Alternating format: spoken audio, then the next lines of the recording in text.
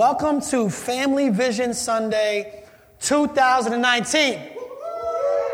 Nice. Someone had my back. When I go up like that, it means, respond with the, that's what, you got it. You've been in church long enough, all right? So welcome to Family Vision Sunday. We're going to take a break in Mark for this Sunday. Fear not. Mark will still be there when we get back. We'll jump back in Mark next week. But this week, we want to do something that we do every year. Once a year, we want to kind of recalibrate, talk about where we've been, where we're at now, and where we're going. So where we've been, where we're at now, and where we're going as a church. Maybe you're new, maybe you're just showing up for Dedication Sunday. That's okay. It's good to hear our vision. It's good to hear what we're about. This will not be like a SOTU. It's not going to be like a State of the Union. All right, I don't want half the place standing up and clapping and the other half not. I don't know if you watched that. You'll only get the joke if you watched it. All right, I'm not going to zoom. No camera's going to zoom in on your face when I say certain points. This will not be like that. Although, let me back up a little bit. If you decide to stand and clap for Jesus, that's okay. I'm never going to hate on a praise break, okay? We could probably use a little bit of that here. A little bit of a praise break, all right? But let's start here because I need to just cancel my whole intro and put a different intro in because God was speaking to me on Friday. I was at this place. It's called John's Pizzeria. One of my favorite couples in the world is here, Andy and Jackie. Are Andy and Jackie in here? They drove all the way here to skip church. Okay, yeah, they're there. Okay, so Andy and Jackie are here. Andy was with me in Michigan in the living room phase. So we went from living room to bar, that we had church in a bar, to we had church in a small church building, to we renovated a banquet hall, and we planted another church, and we had a bunch of things going on. Andy was with me for all 9 of those years in leadership. I'm pretty sure if I asked him to run through a wall for Jesus, he would have put his head right through the wall because that's the type of dude he is. So I was really excited to get them here, and they're like, what do you want to do in the city? And I'm like, I got to take you to this place called John's Pizzeria. And it's a pizzeria now, but as soon as I walked in, I started to get the feels. And I started to change my introduction to the sermon. I'm getting the feels as I'm walking through this place because you can see what it used to be. Now, if you don't know what the Christian Missionary Alliance is, the Christian Missionary Alliance is a denomination that we're a part of. We don't flaunt it every single day because we're more about Jesus than we are about denomination, but we love our tribe, and our tribe is the Christian Missionary Alliance. And it started with one of my faith heroes. His name is A.B. Simpson. A.B. Simpson was making 6 figures as a pastor. That's a lot of money in that time, like 6 figures, the equivalent.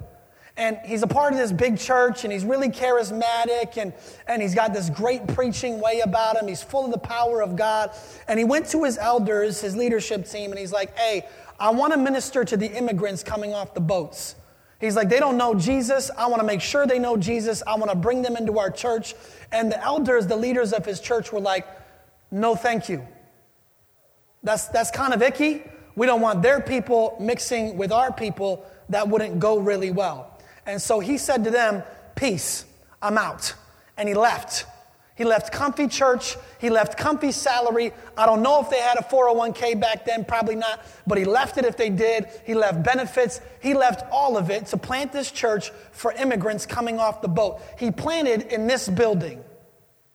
And this group of people, this small group of people, had dreams that they were going to change the world. I bet you people around them were like, narrow down your vision a little bit. You can't change the world. But they had dreams. This dude had a dream. Change the world. So they plant a college. They plant other churches. They train missionaries. They send missionaries all over the world. This denomination, this tribe is now thousands of churches and thousands of missionaries in the darkest corners of every place on this planet.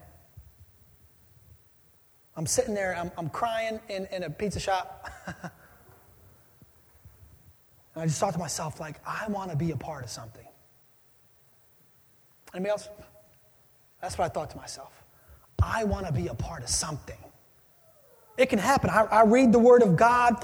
I read the dead raised. I read communities changed. I read governments changed. I read whole cities worth of people moving and developing and creating together and changing the culture and changing society. I read it in here and I go, I want to be a part of something. God, if you're not dead and we believe that God's not dead, then I want to be a part of the same thing that you promised in the Word of God. I want to be a part of something. It pretty much defines me waking up in the morning. That's why I plant churches, because I believe I can be a part of something. I believe one dude can walk into a building with a group of people that are passionate, plant a church, plant a college, plant, all sorts of churches that send out all sorts of missionaries and can change the world. That's what I believe in. Because I believe the gospel is alive. The same spirit that raised Jesus from the dead lives inside of me. So why not? That's the bigger question. Why not? Why can't we be a part of something? So that's what I want to talk about today, being a part of something. If you'll participate with me, would you just tell a neighbor, you could be a part of something? Oh, goodness. I just poured out my soul just now. Tell them, you could be a part of something. Yes. I think the greatest radical picture of that something is the early church. It's the early church. These people had no resources. They had nothing special. They just had one resource. His name is the Holy Spirit, and they changed the world together. Even though they were a persecuted group of people under Roman authority, they somehow changed the world through meeting in houses and meeting in the temple and giving away everything that they had and preaching the word of God and using the spiritual gifts that they were given. They somehow changed the world. And so I think this is the greatest picture that we have. Something else that I really like about these people is that they were messy. If you've ever read the book of 1 Corinthians, you know that not everything went well. The finances didn't always go well. Relationships didn't always go well. But somehow these people thrived and changed the world together. You'll find out later on if you stick around for our family meeting. Not everything is all roses, right? But we have the Holy Spirit. We have the power of God, and we can do anything together. That's what we believe here. And so we love the early church, and we also want to kind of mend our vision, our mission. With the early church this morning, it's just going to be kind of a mess of our vision, their vision, this scripture. And so we're going to read this scripture together. Let's do something old school. We're a new school church with old school bents. We like things like holiness and the Bible and all sorts of old school things. Let's stand up for the reading of the Word of God together. A little bit old school today. I'm feeling it.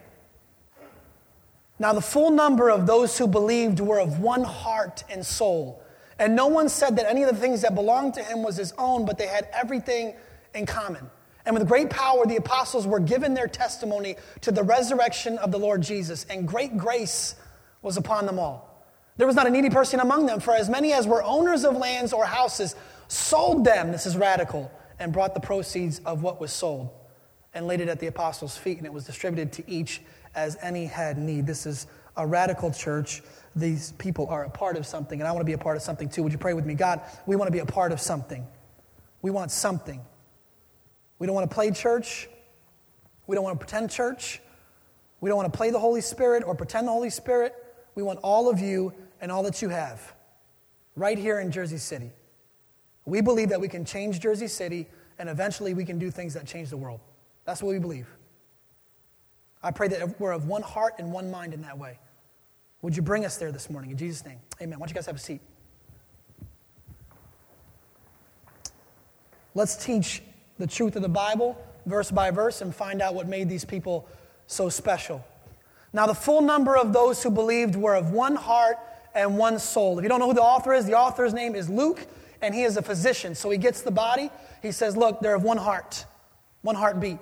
This is the central seat of thought when it comes to the Jewish culture and the Jewish people, and it's also for the Greek people, it's the centrality of your spirituality. So they're of one heart, and they're of one soul, which means one eternal breath. There's no greater unity statement he could make. He says on all the things that count, all the things that matter, all the eternal things in life, they're breathing in together and they're breathing out together. Really radical stuff. Really radical unity.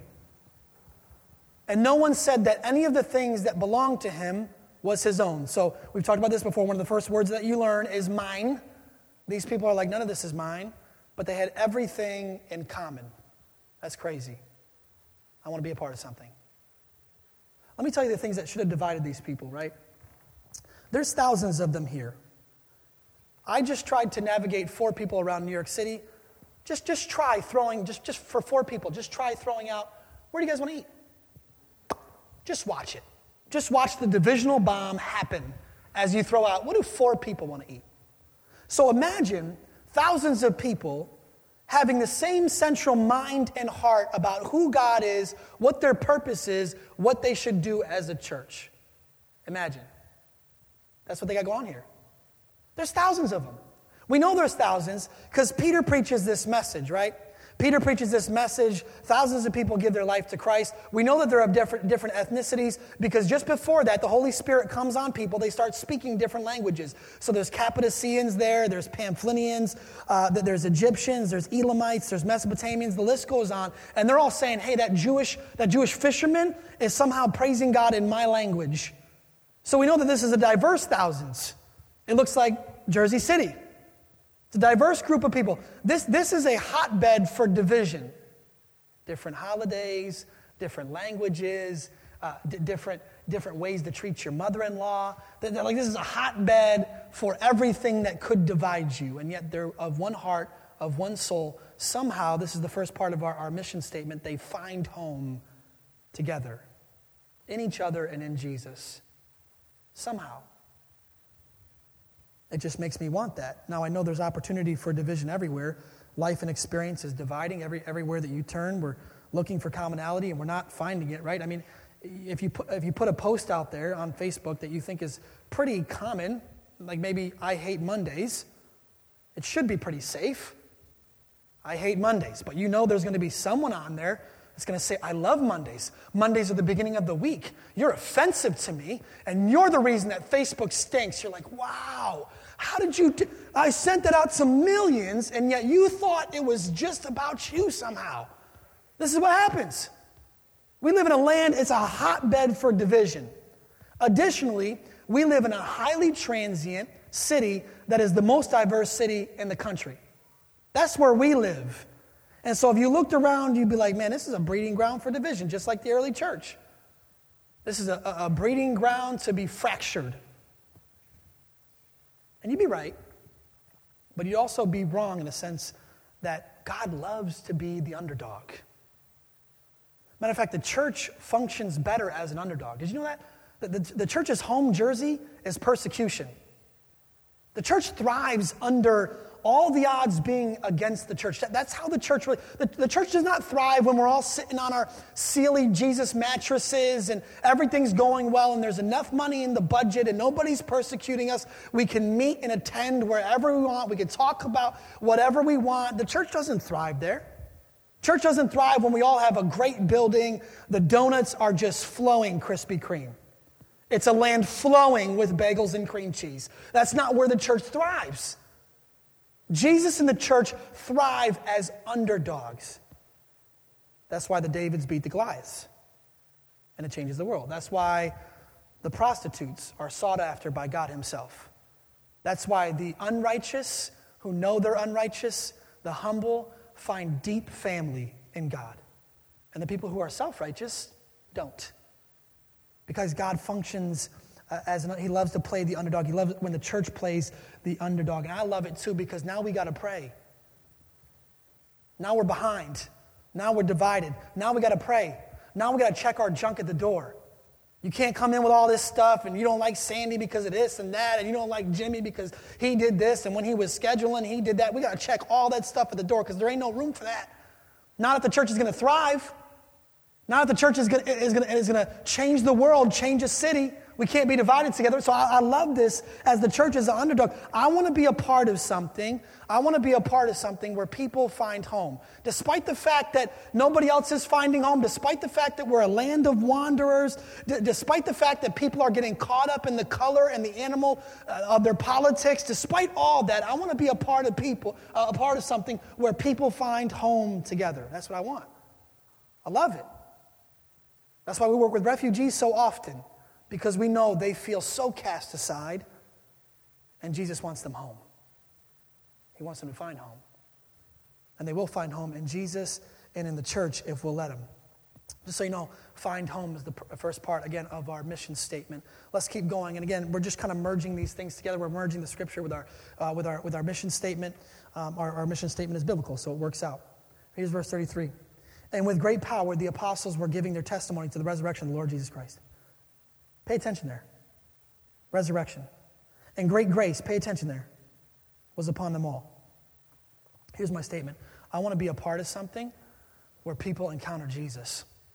Not a counterfeit version of Jesus, not an airbrush version of Jesus. I want to be a part of something where people find Jesus. When they go into their missional community, they find Jesus. When they come here on Sunday morning, they encounter Jesus. I want you to encounter Jesus every time you sit in that chair. Every time you sit down in a discipleship relationship, you're just getting coffee with somebody. I want you to encounter Jesus. Every time we serve together, I want you to serve with the mind of Jesus, and therefore we all encounter Jesus. That's what I want to be a part of. Like, these people could have taught anything. They could have taught any gospel. There was all sorts of airbrush versions of the gospel, that day. We've talked about them before. There were the Zealots. The Zealots weren't bad people.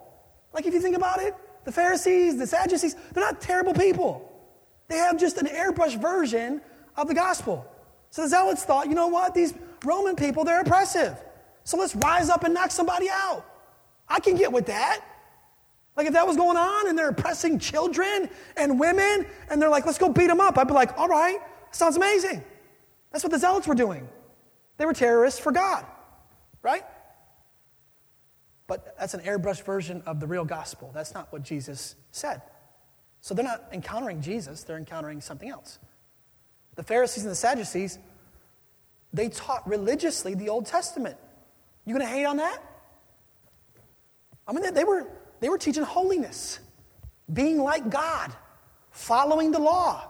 Can we really hate that much on that? Well, Jesus was getting on their case. Why? Because it was an airbrush version of the gospel. The real gospel wasn't a gospel of grace. It was a religious gospel. How about I forget really how to say their name, the Essenes, I think is their name. These folks were crazy. What they decided is, everybody else is sinful, so let's go out into the wilderness, let's live there, let's eat like oats and honey, and let's love God. Now, most people here would be like, wow, that's just some radical stuff. So they're all pure, living out in the desert. That's pretty good. But it's an airbrush version of the gospel. You know what I mean by airbrush version of the gospel? Like, I don't know who invented, I looked it up and I couldn't find, I know who invented the airbrush, but like digital airbrushing, I could not find, like, who's the person who really started to first digitally airbrush somebody on a magazine? Like, I think they had good intentions. They're just like, I want this model's acne to not be there, right? Not bad. I want this woman to be a little bit more curvy or not curvy. I want this man, I want his six-pack to be defined. It's a magazine, so we want their image to be good. Their intentions were not terrible. They weren't great. But they're not like, wow, you should. These people were just like, this is just one small alteration on this person. Little did they know, years later, every magazine would be airbrushed, and little girls would grow up and never be able to meet that airbrushed picture. Little boys would grow up and never be able to meet that airbrushed picture. Wives would never be able to meet that for themselves or for their husbands. Husbands would not be able to meet that for their wives or for themselves. Little did they know it would create this culture of false intimacy, false image. It was just a small alteration that created an avalanche of sin, an avalanche of identity. This is what I'm saying about these gospels. Most of them are just small alterations. Let's just be zealous about this one thing. Not Jesus, but let's be zealous about this one thing. And it has an avalanche of sin attached to it, and all of a sudden lots of people are going to spend eternity in hell because they're following the wrong gospel. Kind of crazy. Just a small alteration leads to an avalanche. Let me show you what they teach one more time. This is important. What the disciples and the apostles are teaching. With great power, the apostles were giving their testimony to the what? You say it. Resurrection. This is the only gospel that teaches a resurrection of God himself. The only gospel where God himself says, I'm going to die and come back in 3 days. The temple is going to be destroyed, and I'm going to bring it up in 3 days. It's the only gospel. This is very specific. All right? This is the only gospel where of the Lord Jesus Christ, great grace was upon them all. This is the only gospel where you don't earn a thing. It's the only one. You can't do it. I don't care if you're super Christian, super holy, super amazing. I don't care if you come in a tie and you haven't sinned in your mind the whole week and you fasted all 7 days and you walk up in here looking and smelling like holy. I don't care. You can't earn it. You can't earn your salvation. Every other religion, gospel on the planet teaches, earn it. Then God will love you. This is the only gospel where you can't earn it. God loves you anyway. This is what they're teaching. I want to encounter Jesus. Not airbrush Jesus, not fake version of Jesus, not slightly altered Jesus. I want to encounter Jesus. Last one. I want to be a part of something where we pursue gospel change together. I want to be a part of something where we find home, where we encounter Jesus. I want to be a part of something where we pursue gospel change together. I'm going to read you this last scripture here because this last scripture is crazy. There was not a needy person among them. Have you ever been in an environment with hundreds, thousands of people where there wasn't one needy person? I mean, I'm in a group of 7. There's always one. These people, not one. Not one. For as many as were owners of land or houses, sold them and brought the proceeds of what was sold and laid it at the apostles' feet, and it was distributed to each as any had need. That's crazy. This is not socialism, by the way. Did you know that? This is not socialism. This is people taking what Jesus said seriously, applying it to their everyday life, and it creating a radical ripple-down effect. So Jesus said, don't store up treasures on earth where moth and rust destroy, where thieves can break in and steal. Store up for yourselves treasures where? In heaven. So these people are like, yo, I got extra stuff.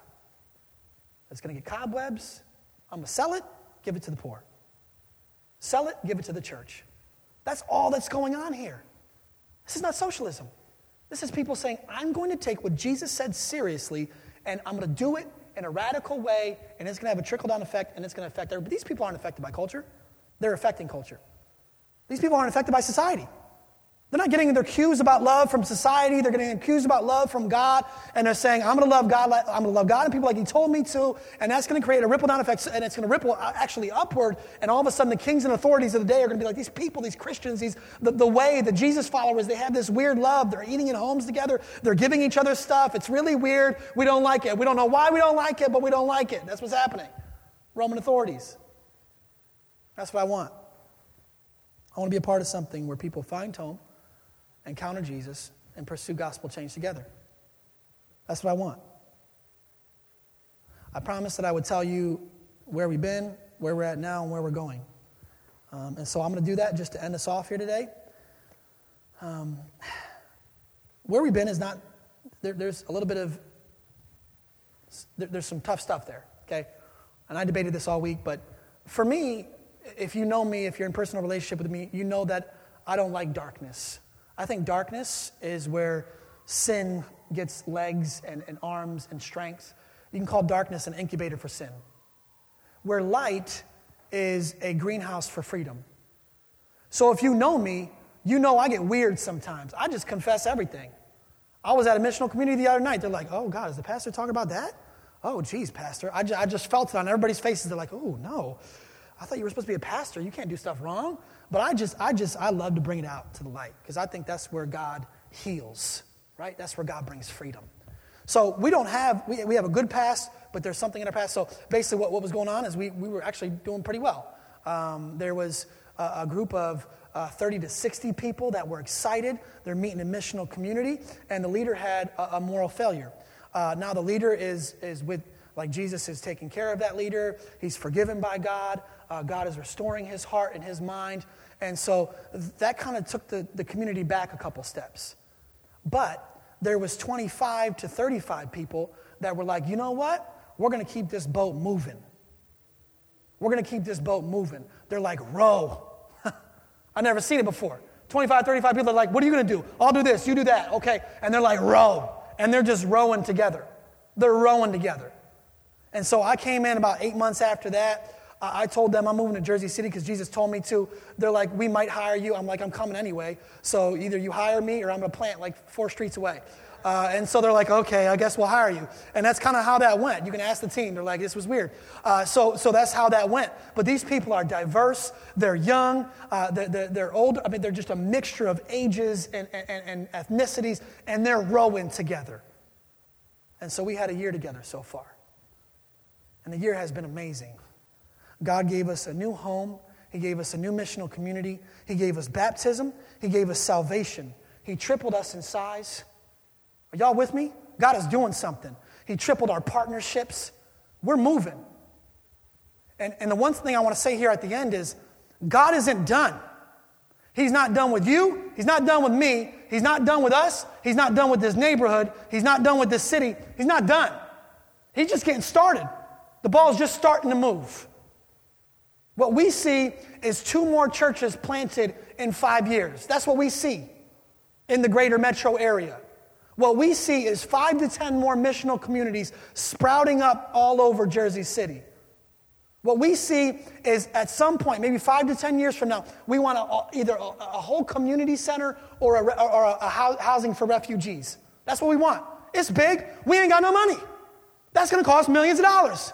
We don't care. That's what we want. We believe God is alive. We believe He's moving. That's what we want. I get a little bit hood when I get excited, but that's what I want, And I guess my only question is, like, do you want to be a part of something? Do you want to be a part of something? My friend Andy watched 7 people. I'd yell at 7 people in the living room. I arranged the chairs like it was a sermon in the living room. And I'd yell at all 7 people. And I'd tell them, we're going places. And they'd be like, there's 7 of us, bro.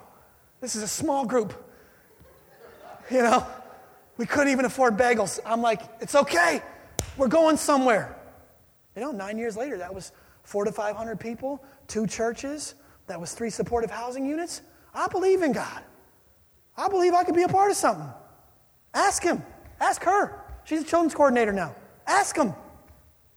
I'll tell you. God can raise you up. He can raise us up. Amen? Amen. Let's pray together. God, we love you. We trust that you're here. We trust that you're going to raise us up and you're going to send us out.